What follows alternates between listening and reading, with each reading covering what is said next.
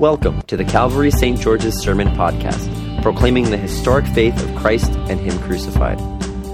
These podcasts are recorded and produced by the parish of Calvary St. George's in the city of New York. For more information, head to calvarystgeorges.org. Many of the parables of Jesus are simultaneously simple and complicated. Simple, complicated. Today, we're taking a look at the parable of the wheat and the weeds. Maybe you grew up with it being called the parable of the wheat and the tares. At first glance, this looks like a simple story with an obvious lesson. But when we look closely, multiple meanings begin to pop up. Now, I've been told from many of you that it's awfully hard to focus for very long on a live stream. So I'm going to make this easy. Hopefully I'm going to make it brief, and I'm telling you right now, I'm talking about three things. The three principal meanings of this parable. So think three, think Jacob Smith. My first point is the most obvious meaning, and it's this. God is not some good old chap in the sky who looks the other way no matter what. God is not some good old guy who looks the other way no matter what. This parable makes very clear that this is a parable of judgment. We read this, we moderns, we contemporaries, and we kind of wish it wasn't there, right? We see the parable, it's pretty straightforward. There are wheat and there are weeds, the good and the bad. The good go into the kingdom, the bad go into the fire. And then even in the second paragraph that we have here, Jesus explains it. It's very straightforward. What does he say? The one who sows the good seed is the Son of Man. The field is the world.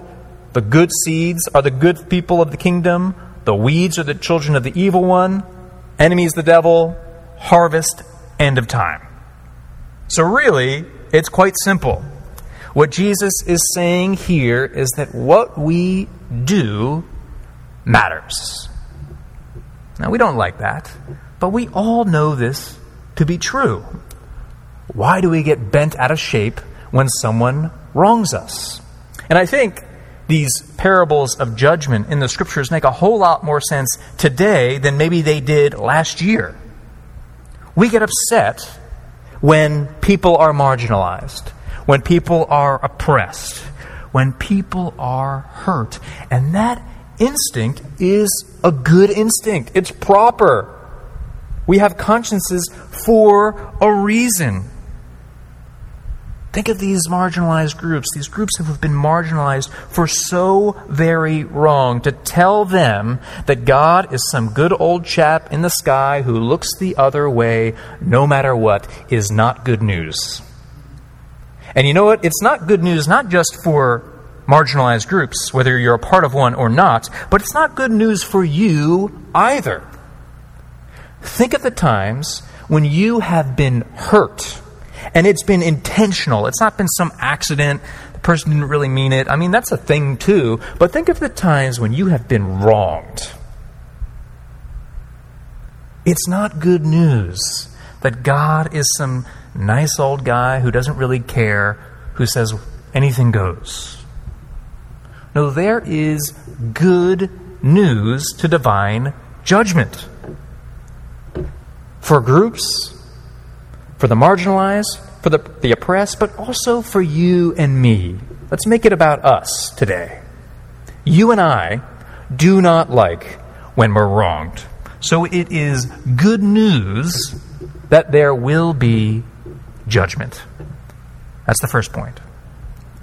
But the second point complicates things, right? That's the simple meaning, but we said parables are both simple and complicated. What's my second point? Well, my second point is that when you read this closely, you read that Jesus obviously doesn't understand how farming works. Now, I don't really mean that, but I think there's a point to his story. What do farmers do? What do gardeners do when weeds grow up in fields? Of course you're going to pull the weeds. But Jesus says here, no, for in gathering the weeds, you would uproot the wheat along with them. Now, good farmers know how to decipher what's wheat and what's weeds. And good farmers, they pull up the weeds. So what is Jesus doing here? What makes this parable more complicated? Jesus says, essentially, let it grow. Let both of them grow together until the harvest, and at harvest time I will tell the reapers what to do. What could Jesus be talking about here? Well, I think the great biblical scholar Robert Farrar Capon can really give us a look at what's happening. He talks about the right-handed methods of the world and the left-handed methods of God. Now, that should be offensive for those of us who are right-handed like me, but let's set that aside for a second. The right-handed methods of the world are all about seeing a problem and fixing it. We want order. I want to exert my control and my power, and everyone in this room, especially Jim, knows that I am that kind of person. I don't like when meetings go on very long. I like to get to the point, and I like to exert control, and sometimes I really regret it afterwards because I hurt people in the process. What this parable is talking about, what Capon is getting at, is that Jesus in his parables is all about left-handed methods of power. We see the weeds growing in the fields. They could be plucked right away, but Jesus says, let it grow. We see that Jesus is all about divine forbearance here. I think it also, and this is a sub-point of the second point, is that so often we are quick to identify who is the weed. It's us versus them. But when you read the rest of Scripture, Jesus is so into, and St. Paul makes this even more explicit, what Jesus leaves implicit, and that is that so often you can't tell the difference. So often, too, who were once weeds can become wheat. So often, too, we are the weeds. We have wheat and weeds growing inside of us. So this second point quite naturally points to the third. The second point, right? Let it grow. Divine forbearance. Give them time.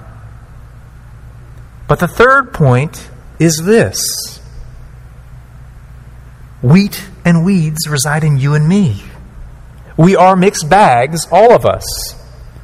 What once appeared so obvious about this parable, that there are good guys and there are bad guys and there are no in between, with what Jesus does in his storytelling, he implies it's more complicated than it looks. In fact, biblical scholars say this was probably written especially for those in the first century church who were so into calling these people them and we're on the inside. Do we pluck up those weeds? Do we cast them out? That this text, in fact, is addressed to those who were so quick to jump to those kinds of divisions. So what is going on in this text? Well, at the end of this third point, I'm going to say that two things are happening. Judgment is happening. There will be a day of judgment, as we'll say in a second in the Apostles' Creed. What we do in this life matters. It matters structurally. It matters for you and me. And so that's why you and I should not be trying to hurt people anymore. Not that you would, but it's, again, what Paul says. It's not grace so that we can sin.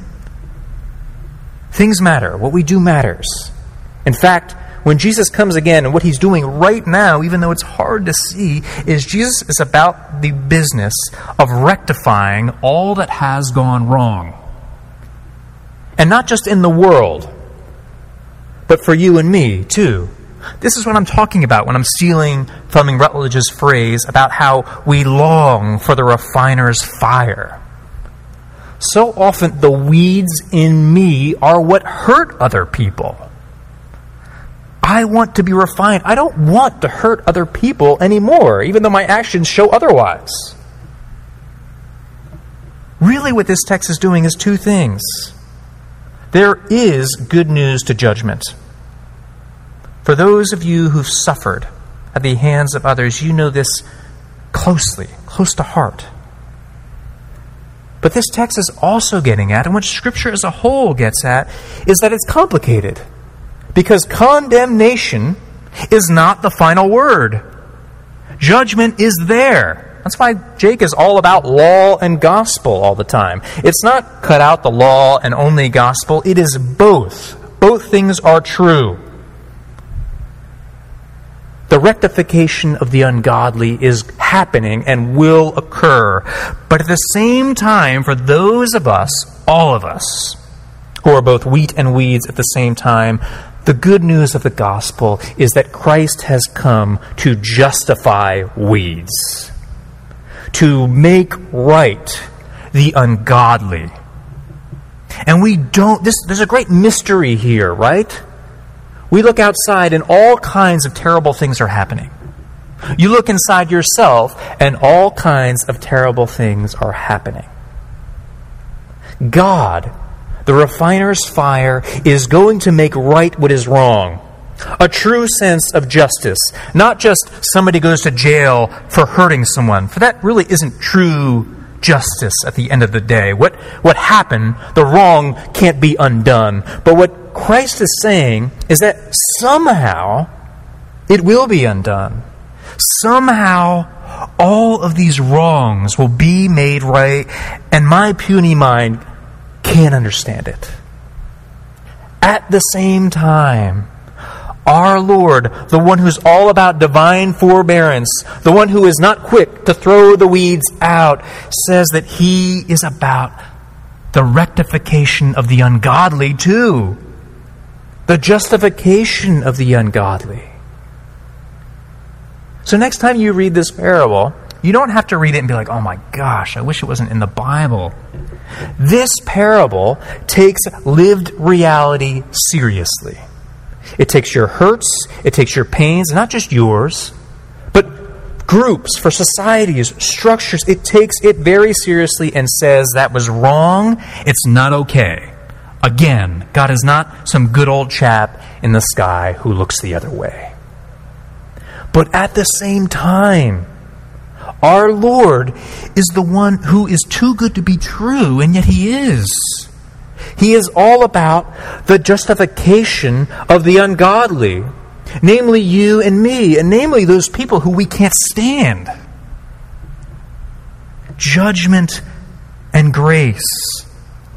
Judgment and the gospel hold together. And I'm not sure we'll fully understand it, but know this. For you and I, when we're really honest, I'm just projecting this on you, but I think it's probably true. When we read passages like this, and after we've had our fun thinking those people are going to get what's coming to them, we've got to think to ourselves, what about, as Clint Eastwood says in Unforgiven, it's coming for me. We've all got it coming, kid. So thanks be to God that these two things are right. God is going to make right all that is wrong. All the hurts, all the pain, all the injustice. But our Lord is also the one whose property is always to have mercy. This is good news for those of us with weeds inside of us. And it's good news also that He is going to throw out those weeds in us. That He is going to make us so that we don't hurt other people anymore. He is going to make us fully ourselves, fully human, fully like Him. And this will be a great and glorious day. A day when I won't hurt other people. And a day where I will be able to look my Lord face to face and not cower in fear. For I will be looked at and be loved. And not just loved because God's looking at the other way of my faults, but loved also because my faults will be torn away. What glorious news. Amen. Thank you for listening to our sermon podcast. produced and recorded at the parish of Calvary St. George's in the city of New York. If you feel led to support the continuing ministry of the parish, you can make an online donation at calvarystgeorges.org/giving. Thank you.